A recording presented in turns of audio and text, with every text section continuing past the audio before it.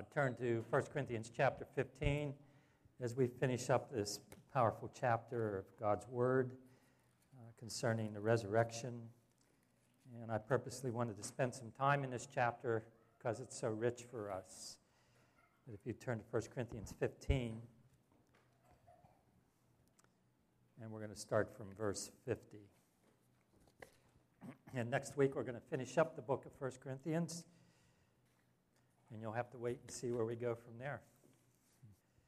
So it says here in verse 50, he said, I declare to you, brothers, that flesh and blood cannot inherit the kingdom of God, nor does the perishable inherit the imperishable. Listen, I tell you a mystery. We will not all sleep, but we'll all be changed in a flash, in a twinkling of an eye, at the last trumpet. For the trumpet will sound, the dead will be raised imperishable, and we will be changed. For the perishable must clothe itself with the imperishable, and the mortal with immortality. And when the perishable has been clothed with the imperishable and the mortal with immortality, then the saying that is written will come true. Death has been swallowed up in victory. Where, O death, is your victory? Where, O death, is your sting? The sting of death is sin, and the power of sin is the law, but thanks be to God, He gives us the victory through our Lord Jesus Christ. Therefore, my dear brothers, stand firm. Let nothing move you. Always give yourselves fully to the work of the Lord, because you know that your labor in the Lord is not in vain. Let's turn to the Lord in prayer. Father, we thank you for your word, and we thank you, Father, for its power. And we thank you, Lord, even though we might not know it at times, that it's doing a work in our hearts and in our minds, and it is changing us. And we just thank you, Father, that you've given us everything we need. So, Father, I ask through the power of your word, as you teach us in the power of your Spirit, that we would walk away with a deeper understanding of what's in store for us, a deeper understanding of what it means to be called children of God. Thank you so much that you take such good care of us, and it's in Jesus' name we pray. Amen.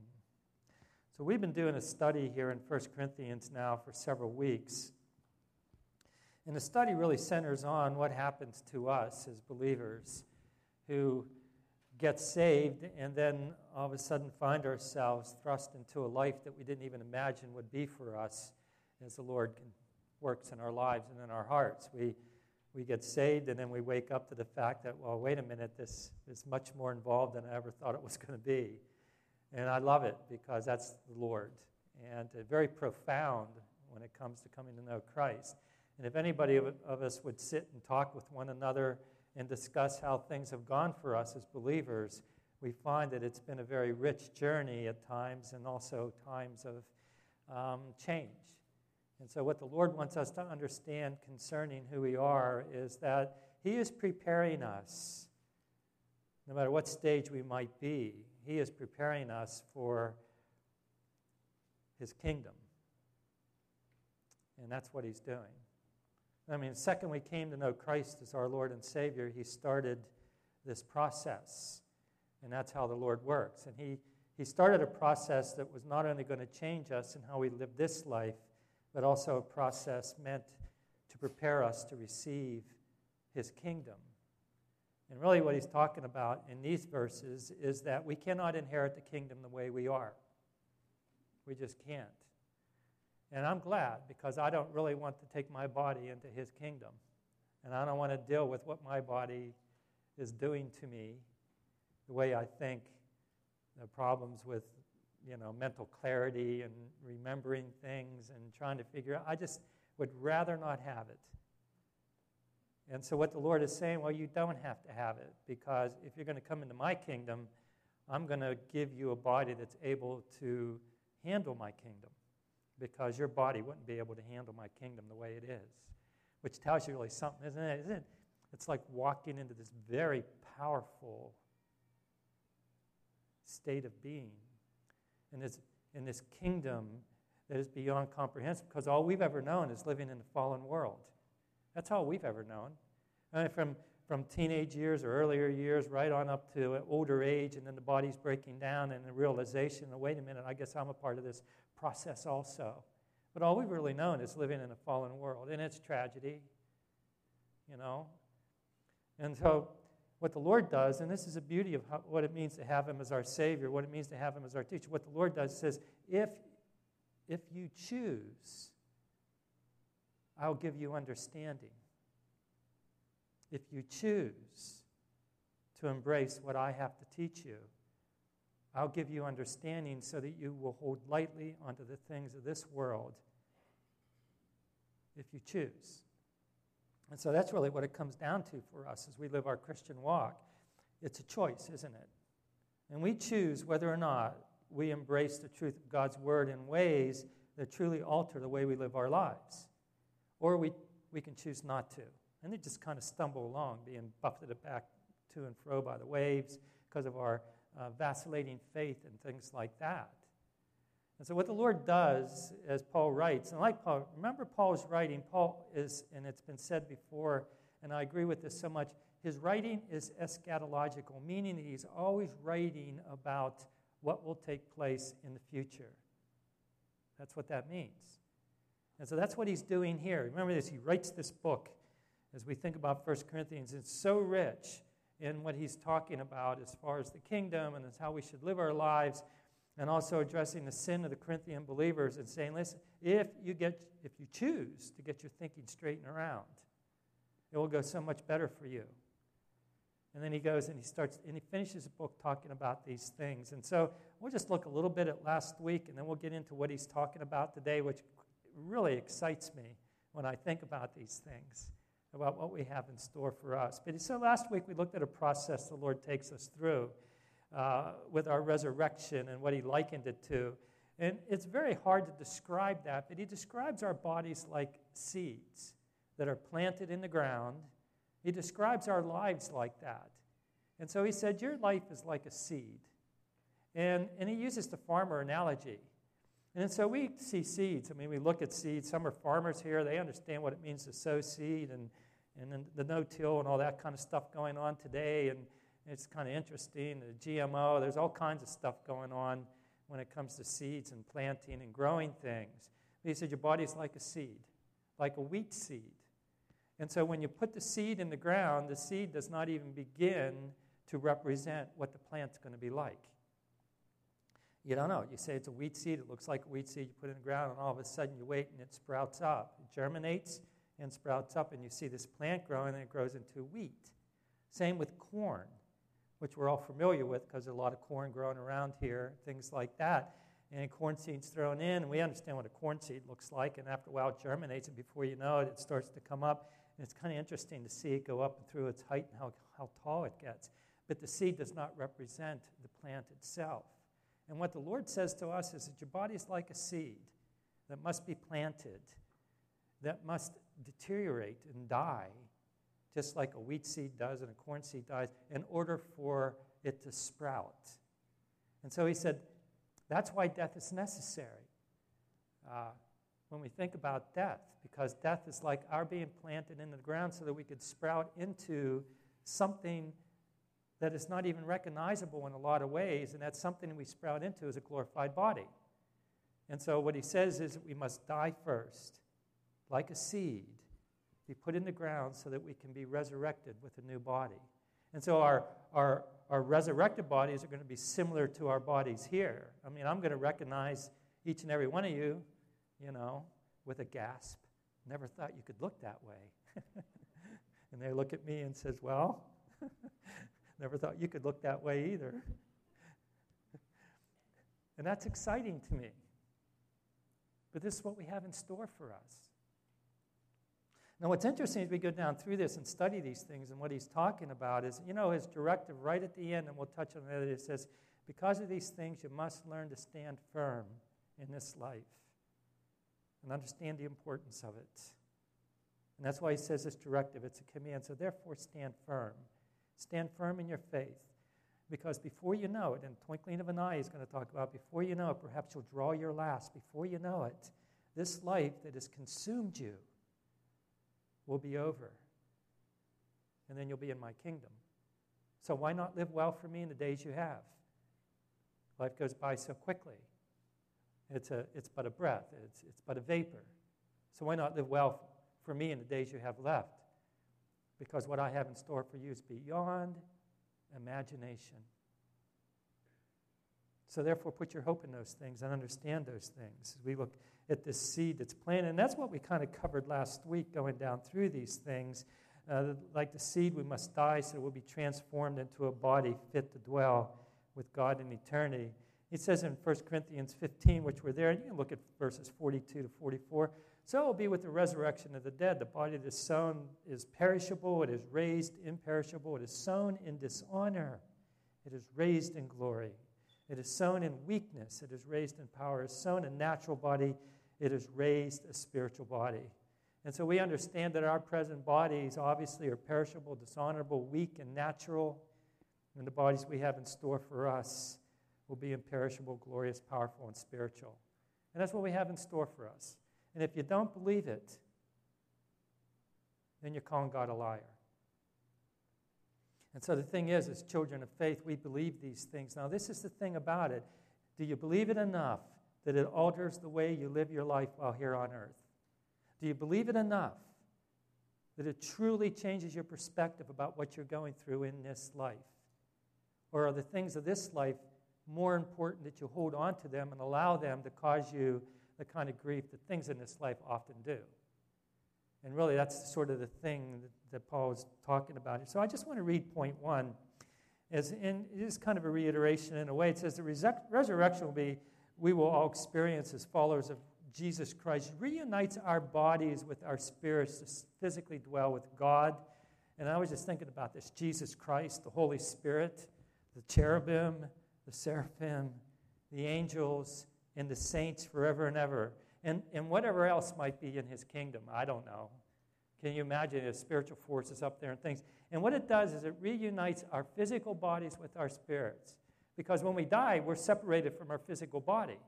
And they call that a disembodied state, But that's only temporary. And so at the resurrection, we're reunited with our bodies. Can you imagine the excitement for the saints that have gone on before us, for the ones that are recognizable, which we understand from Abraham and the rich, from Lazarus and the rich man and that story, how we're still recognizable, but in a disembodied state. Can you imagine what it's going to be like for the saints who have gone on before us to receive back their physical bodies? That's fascinating. And they're waiting. They're waiting for that, to be reunited. And he goes on, he says, forever and ever. And he'll give us a body that will bear the likeness of his Son. It will be a spiritual body, an imperishable body, a glorious body, a powerful body, a sinless body, prepared by the Lord himself to inherit his kingdom. And so this body must be these things in order for us to be able to handle the kingdom of God. And so that's what he's given us concerning these. And so I just want to kind of go down through this once again, and perhaps for those who might be listening online or whatever and that kind of thing. But we're told in 44 to 50 that the resurrection depends on who represents us as a person.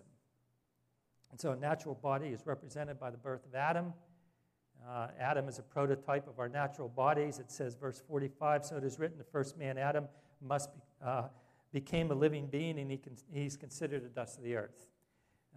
And then this first man was the dust of the earth, it says in verses 47 to 48, and was the earthly man, so are those who are of the earth. And so all mankind's born into his likeness. I don't know if I particularly like his likeness, but everybody that's born, little babies that are represented here, how precious they are. Their representative at this point is Adam. But that doesn't mean that it's sealed permanently. As we think about children being raised in the Lord and coming to know Christ themselves, and all of a sudden they start to bear the likeness of Christ, no matter what age they come to know the Lord. And so we've been born in the likeness of this earthly man, and as a result, there's a body that cannot inherit the kingdom of God. We just can't because of it. And he says, I declare to you, brothers, that flesh and blood cannot inherit the kingdom of God in verse 50. So we know that man can inherit the kingdom of God because Adam's sin became our sin. We know this. Romans 5:12, therefore, just as sin entered the world through one man and death through sin, and in this way death came to all men because all sinned. So that's just it. We understand that. So it's a matter of who you want to represent you. Now, that's another thing is, listen, believer, if Christ represents you, if he represents you, which he does, then why don't you let him represent you well? Or in other words, why don't you represent his likeness well while living in this world? Why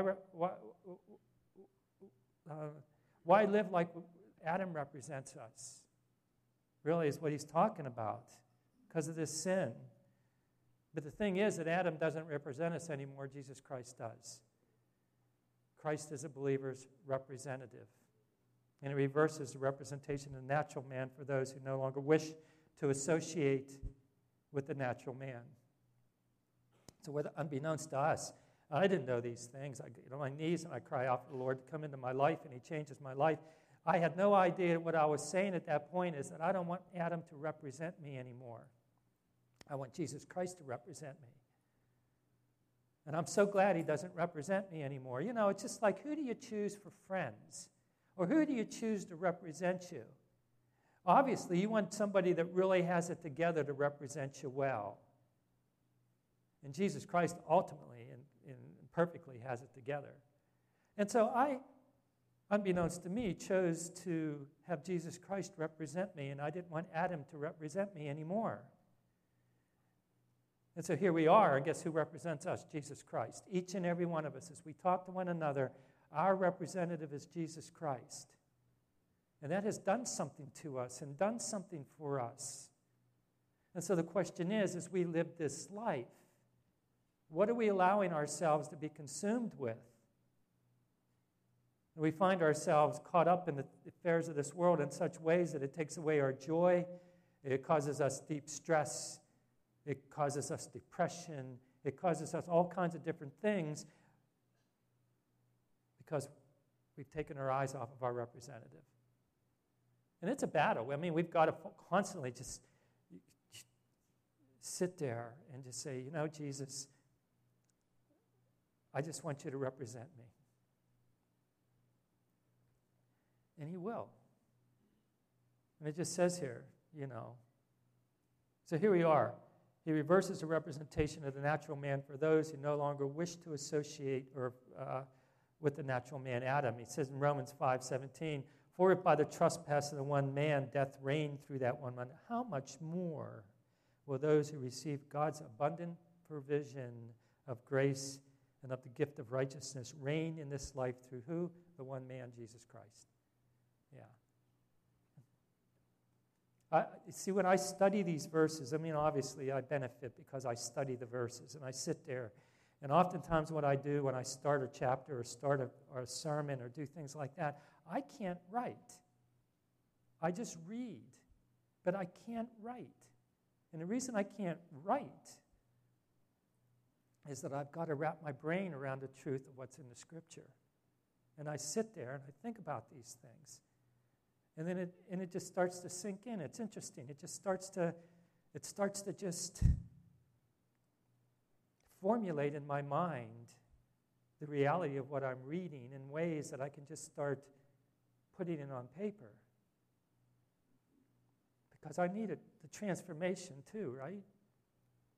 So those of you who poo-poo the Word of God, or for lack of a better way of saying it, you know, those who minimize the importance of reading the Word of God, and that's quite frankly between you and the Lord or whatever, how in the world, if you do not allow the Word of God to germinate or to take root, or you don't allow the Word of God to bring about contemplation, how in the world are you changing? Yeah, that's the power of the Word. And I sit here and I read these things, and it truly changes how I see my life. It alters the way I think. And what Paul wants for us as we look at this resurrection in store for us is that he wants to understand the temporary nature of our existence here. And then the question we ask ourselves is, am I being consumed by the affairs of this world more than consumed by the kingdom of God?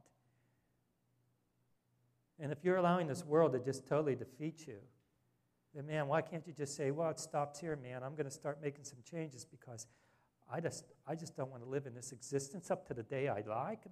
Really? And so that's what Paul's trying to do here is he writes these things. And so Adam doesn't represent us anymore. Jesus does. And so he reverses representation of the natural man, for they no longer wish to associate him, which I talked about. And it just goes here in verse 45 that he's our representative. And I'll read this as we go down through. He says this in verse 45. He says, so it is written, the first Adam became a living being, the last Adam a living spirit. So we know that he's this life-giving spirit. In verse 47, as we look at this, the first man was the dust of the earth, the second man from heaven. And then in verse 48, he says this, and was the earthly man, so are those who are of the earth, and as it is with the man from heaven, so also are those who are of heaven. And I am of heaven. It's like each and every one. Amen? Yeah. I just love, listen, I don't want to, So we had this men's breakfast just in so I go and being the pessimist that I am, right? So I go there and it takes about 2 cups of coffee for my brain to kick in, and I'm going, it's summer. Guys aren't going to show up, Hopefully we'll get 10 out, maybe 8, Not that I'm a numbers guy, I'm just not. I love the fellowship and things, but I can understand all those things like that. Man. Listen, church. This is rare, I think. But there are men here who love the Lord. Amen. That means that they want what God wants. And they take that fellowship from a Saturday morning and they take it home into their families and into their marriages and into their life. Powerful. It's not me. Heaven's my, it's not me. It's the Lord. It's the Holy Spirit. And so what he does, this is kingdom living. He prepares us in such different ways. And we come and I get up, and we just have such good fellowship. Ken does the cooking. It's tremendous cooking, things like that. And we sit, and guess what we did? I opened up the Word a little bit, started to talk about these things, and then everybody started to share what the Lord was doing, their view of Scripture, what was going on, and it just turned into this experience of just sharing Christ. And then we take prayer requests, and we pray for one another sincerely. There's such good fellowship, and then the men leave and they go home. And the Holy Spirit has done his work.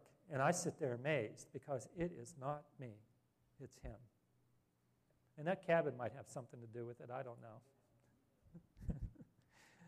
And you think about these things, and you think about how the Lord works. And the thing is, he's doing a beautiful work among us. And our problem is we get our eyes off of our Christ, and we get our eyes off of what's in store for us, and we allow the world to consume us. And there's at some point where we've got to say, it's got to stop. It's got to stop. And it's us getting together and fellowshipping well together and just loving on one another well and raising our voices in worship and song and being in his word and things like that. That's being Christ-centered. And what that does is it enables us and empowers us to be able to get through whatever struggles the Lord has for us. Because we have a spiritual body. We have a representative who is Jesus Christ, and he is changing us for glory. And so we've got to get away from ourselves and stop being so, self-absorbed, and understand that this is a very temporary existence. So, Lord, please give me the wisdom and the guidance and the insight to be able to live through whatever problems I'm dealing with in ways that bring you honor and glory. And that's just living the Christian walk. And so it's interesting. I just want to read this, and this is a side note. And in verse 50, it says, it's kind of interesting. So he said, I declare to you, brothers, that flesh and blood cannot inherit the kingdom of God, nor does the perishable inherit the imperishable. All right, so this is a side note, and I thought I'd put in here, and it's from Don Stewart, and I think Joe down in Philly teaches this some too. But he says this, flesh and blood speaks of our present human nature. The new body of believers will not be made up of the same flesh and blood like our present bodies. The Bible is very specific about this. he said, now I say, brothers, that flesh and blood cannot inherit the kingdom of God. So the Bible says the life of the flesh is in the blood, you know. And we can see that every time we prick ourselves or cut ourselves or put our hand into the table saw or something like that. Should we be surprised that we see blood gushing out? All right. And he goes on and he says this, for the life of the flesh is in the blood, and this is in Leviticus 17:11, and I have given it to you upon the altar to make atonement for your souls. You know, Jesus Christ made atonement for our souls. And he said and he goes on and he says, for it is the blood that makes atonement for your souls. Do you understand the importance of the sacrifice of Christ? That he shed his blood to make atonement for our souls. And then making atonement for our souls, what he does then is he ushers us into the kingdom and is preparing us for the day we receive our glorified bodies. But then he goes on and he says this, the new body we will receive will seemingly have a different type of life source. The new body may be bloodless. There's no need for nourishment in the new bodies because the new bodies will never break down. The phrase flesh and blood speaks of these current bodies. Food for thought. I don't know.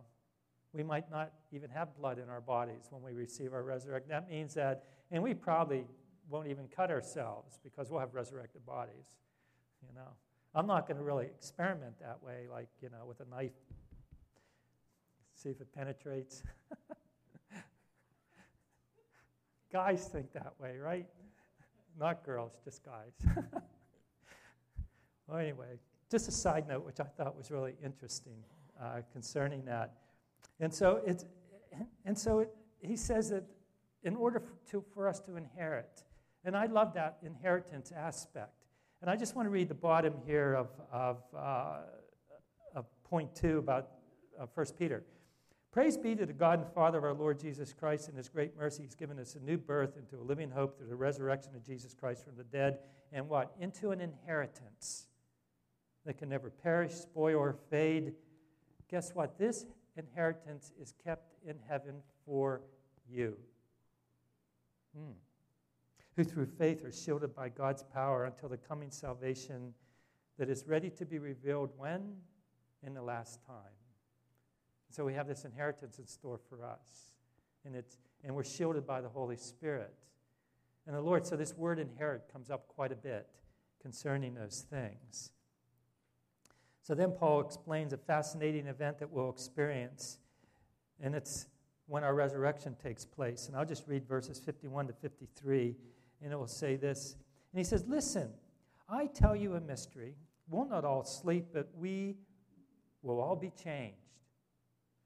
In a flash, in the twinkling of an eye, at the last trumpet. For the trumpet will sound, and the dead will be raised imperishable, and will be changed.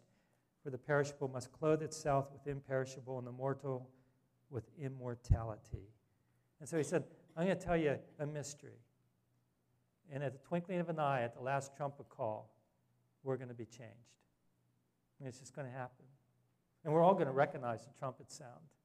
Yeah, I don't care what we're going to be doing. You know, in your garden weeding, you know, you can be at your cooktop cooking. You know, you can be in your car working on the car. You could be at work. You could be in your bed sleeping.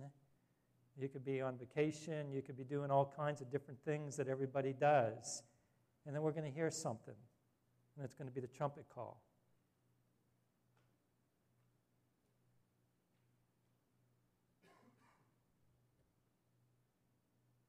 And we're going to change.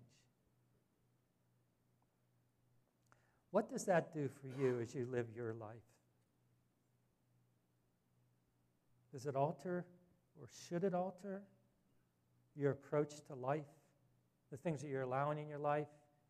The things like that. I mean, I wake up in the morning and I just, you know, I put my cats out, you know, I tie my cats. And they just love to get out in the morning. You know what I do with, I shouldn't even go, I don't know why I tell these stories. So I take Mo and I sit him there and I say, okay, in with the good.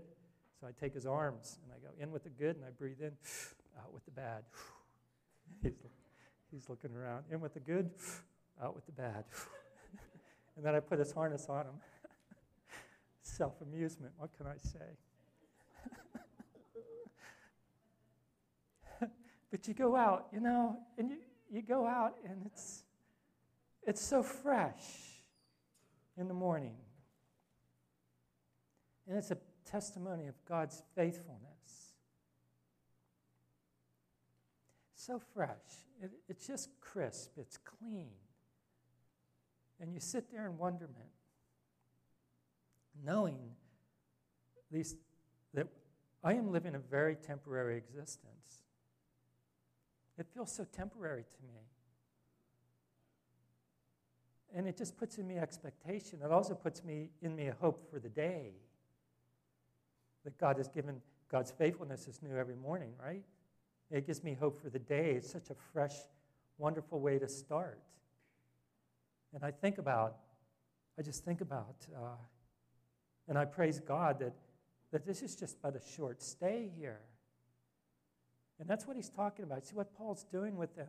These Corinthians who were all caught up in idol worship and sexual morality and in the garbage of the world, and buying into Satan's philosophy and on and on and on, And then he says, don't you understand? Oh, you're here but just for a short time. And do you realize that last trumpet could sound at any moment? Well, I just want to read point 2 as we turn over. And it says this, the day we receive our imperishable, glorified bodies is the day we hear the trumpet call of God, calling us up to be with his Son, Jesus Christ. We will know and understand instantaneously that we are being clothed with our heavenly dwelling. We will also know through the incredible change that takes place physically, emotionally, mentally, and spiritually, that we are being transformed into an immortal state of existence free from death and the ravages of sin.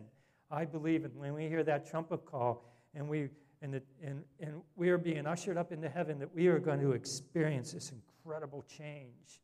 And we're going to be well aware of it. And we're going to be shed from this tent. And we're going to be shed from this sin nature and the things that have confined us. And we're going to find ourselves liberated as he raises us up to be with him. And it is going to be just an incredible, we're going to isn't it fantastic what we have in store for us? And it should bring in us an excitement, but it also should change how we look at life.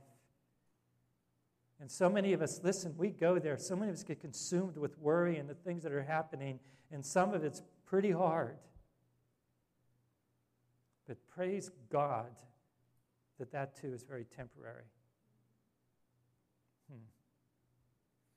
And so here he is. And let's just look a little bit at what this means as we look at these things. The resurrection will take place when the last trumpet calls us to be home with the Lord in heaven. And it will be sound at the end of the church age to fulfill God's prophecy concerning those things. God, at the end of the church age, to call God's faithful to be with him. All believers will be removed from the earth at this time. His church. And I'll just read this from Romans. This is where Bob has been on Sunday morning. Romans 11, 25 and 26, he says, I don't want you to be ignorant of this mystery, brothers and sisters, so that you'll not be conceited. Israel has experienced a hardening in part until the full number of Gentiles has come in, and in this way all Israel will be saved. And really what's going on here is that God's going to remove the church, the Gentiles, and he's going to turn back to his covenant love Israel. And he's going to work wonderful work there, miracles to bring his covenant love Israel, the Jew, back to him, and all of Israel will be saved. And that's what's going to happen. Now, when you look at current events and what's going on in today's world, when you see what's going on over in Iran, when you look at the things going on in Syria, when you look at all the things going on, the anticipation of building the third temple, and on and on and on, we're very close. I mean, and we've heard this oftentimes, but you look at it, the current events and the things, especially with the moral depravity that is becoming rampant in this country as well as across the world and everything else, we understand that redemptive history is starting to come to an end or a culmination, which will usher in, obviously, not only the rapture, but also the day of the Lord. And it's interesting how sometimes where we are Wednesday night goes with where we are on Sunday morning. We've been in the book of Joel. The book of Joel, especially chapter 2, talks about the day of the Lord, the day being the big day. In other words, tribulation period. And it's talking about there's going to be a time when God's wrath comes upon this world. But we're not going to experience that. And praise God for that. And so at that time, what he wants to do is resurrect us. In 1 Thessalonians 4, 16 and 17, for the Lord himself will come down from heaven with a loud command and with the voice of the archangel and with the trumpet call of God, and the dead in Christ will rise first. And after that, we who are still alive and are left will be caught up together with them in the clouds to meet the Lord in the air. And so, guess what? We will be with the Lord forever.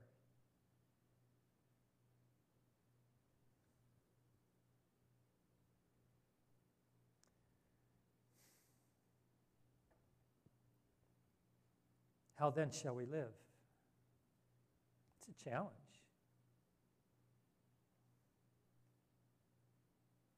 And Christ speaks of this in the Olivet Discourse. He says, Matthew 24, 36 to 42. But about that day or hour, no one knows, not even the angels in heaven nor the Son, but only the Father. As it was in the days of Noah, so it will be at the coming of the Son of Man. For in the days before the flood, people were eating and drinking. Guess what they're doing today? They're eating and drinking.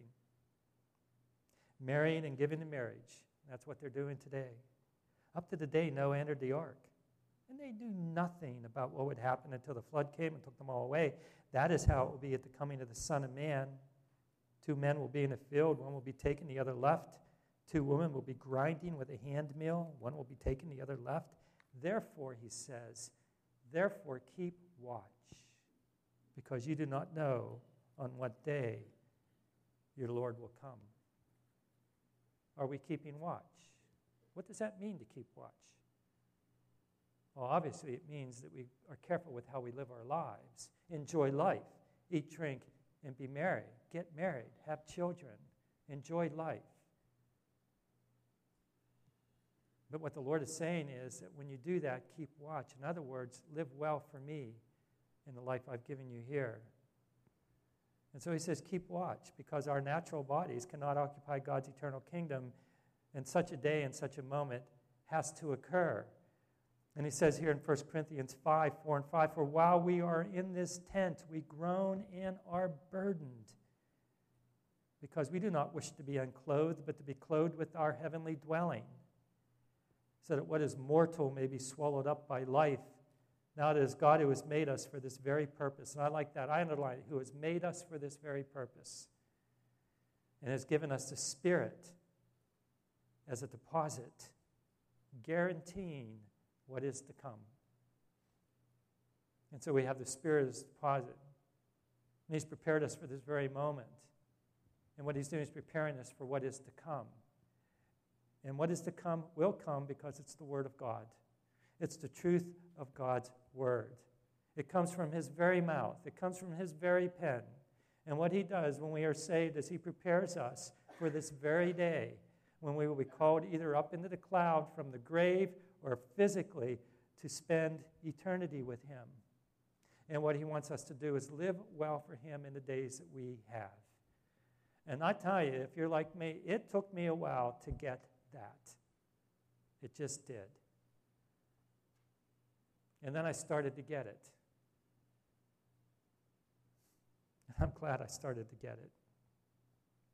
And so at the last trumpet call, we'll all be changed forever and we'll be clothed with the imperishable.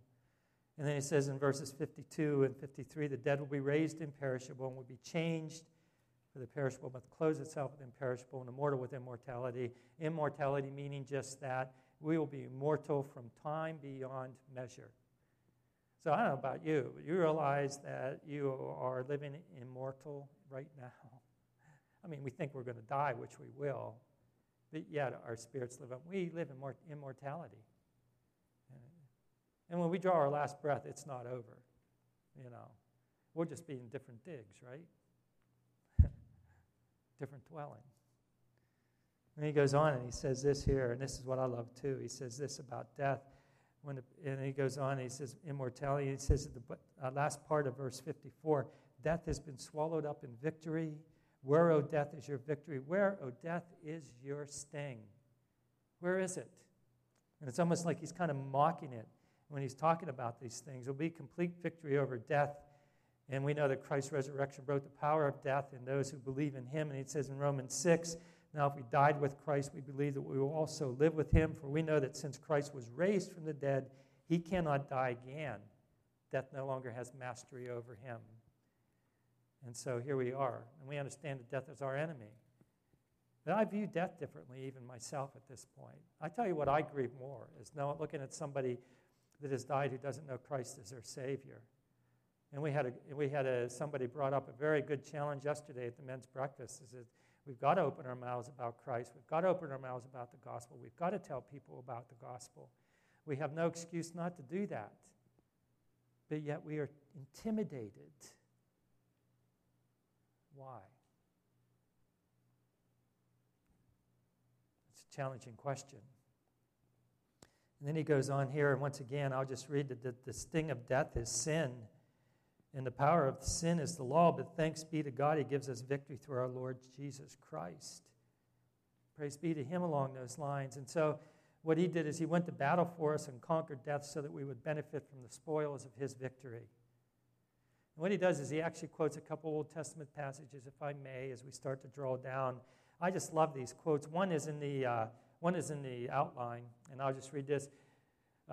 Isaiah 25, he will swallow up death forever. The sovereign Lord will wipe away the tears from all faces, and he'll remove his people's disgrace from the earth.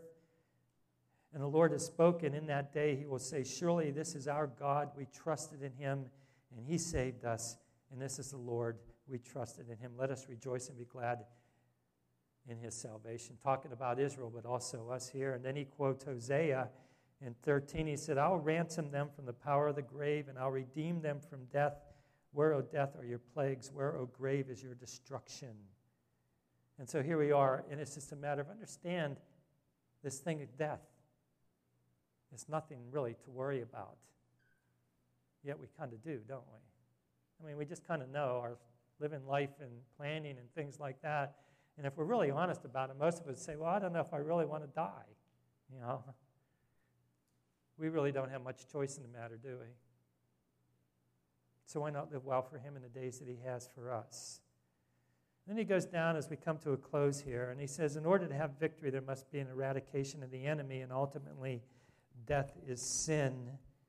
And this is what completely eliminated by Jesus Christ himself. And so he talks about these things, and I'll just read down through this. And he said, and I'll read it again. But thanks be to God, he gives us victory through our Lord Jesus Christ. He says, therefore, my dear brothers, stand firm. Let nothing move you. Stand firm, let nothing move you. Is anything moving you? Right now, think about it. Is anything moving you? Are you wavering? Are you not standing firm? What are you doing that's preventing you from standing firm? Are you involved in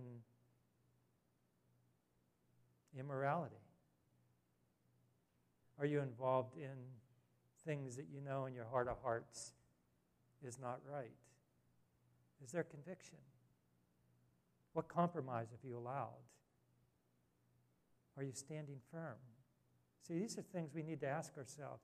You know, if you are not, a very private matter, by the way, my challenge to you is to sit there by yourself, away from that stupid TV, away from that stupid iPad, away from that stupid telephone, turn the darn thing off, away from the noise of the world, and you sit there quietly before your Savior.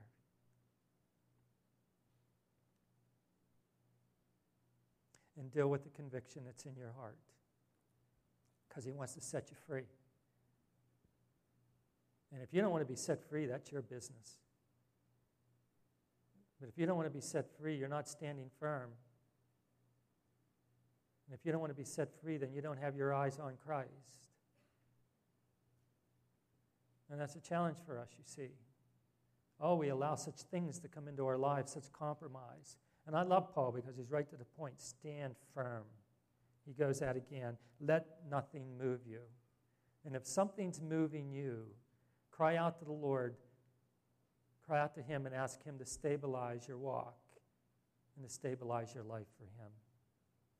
And so that's really what he's talking about. And I'll just read point D. Even though it's hard for us to imagine what it would be like for us in a resurrected state, we are to understand that we must keep ourselves ready for the trumpet call that will call us heavenward. Therefore, we are exhorted to stand firm in our faith through the victory over death and sin that is ours in Jesus Christ by giving ourselves fully to serving Him well. And that's the challenge that He gives us. When we think about those things, are you bold enough to say, no, it stops here? Are you strong enough? Do you want to stand firm? Because we don't know when the trumpet call is coming. We don't know when that last trumpet's going to be called up and call us up in the air. And whatever state we're in, that's when we rise from whatever that state might be to be with Him. I tell you, it's altered the way it's changed. It's just changed the way I live. And just a couple things as I go down. How do we do this? It all tells us it should be done with thanksgiving when he says, thanks be to God. It's a victory that He's given us. It is to be celebrated by a determination to live well for Him. That is lordship and holiness. Stand firm. It is to be shown by serving Christ in our families and in His church and toward one another. Always give yourself fully to the work of God because you know that your labor in the Lord is not in vain. Simple directives. Notice what He's directed us toward. Understand fully what I've done. Understand fully what is in store for my faithful ones. Let your life reflect thanksgiving toward what is truly of value in your life. Let your life reflect the lordship and the holiness that it should, which truly brings me honor. Serve me well. And I believe the more we grasp these concepts, the more it changes the way we live. And I just love how Paul's ending the book of 1 Corinthians with this understanding. Hey, if you're the Lord's, there's going to be a day when He lovingly calls us up to be with Him. And we'll experience a depth of love we have never experienced in our life. We'll experience a kind of love that will just bring us such joy and grace and mercy and kindness and these things. And we will no doubt bow our heads, realizing that we haven't deserved any of it. But yet our God is such a giving God that He has given it to all of us to enjoy forever and ever. That gives me hope, and I pray it gives you hope also. That's the kind of God we have embraced, the kind of Savior we have embraced. And that's the kind of power that we live in through the Holy Spirit. Let's turn to the Lord in prayer. Father, we thank You for Your word. So challenging to us, Lord. Oh, but we love the challenges. Please continue to challenge us, Father. Please continue, Lord, to lull us or to rock us, Lord, or to pull us violently out of our lethargy or complacency or whatever it might be. And I just pray, Father, that we would all just get it. I pray for Your anointing on each and every one here, whatever struggles might be going on, Father, for wisdom and guidance and direction and determination, Father, to just hold on to You for all You're worth. You're taking good care of us, Lord. We're Your kids, and You're our Father. And You love us very much, Lord, because You tell us You do. And we believe that, Lord. And we do not waver in that, Father. But I pray, Lord, just for an outpouring of Your Spirit upon each and every one in a fresh and a new way here, that You would give us victory over those things we are struggling with, that we'd find ourselves, Lord, standing firm as we wait for the trumpet call. And we can't wait to go home. Meanwhile, You have us here. And so, Father, what we want to do is to honor You and to live well while we're here, Lord, because You're all that matters. So, Father, we love You. Thank You for the privilege of bringing us together today to worship You and to love You through one another, Lord, and to listen to Your word and to be challenged by Your word. I pray, Father, we've honored Your good name, and it's in Jesus' name we pray.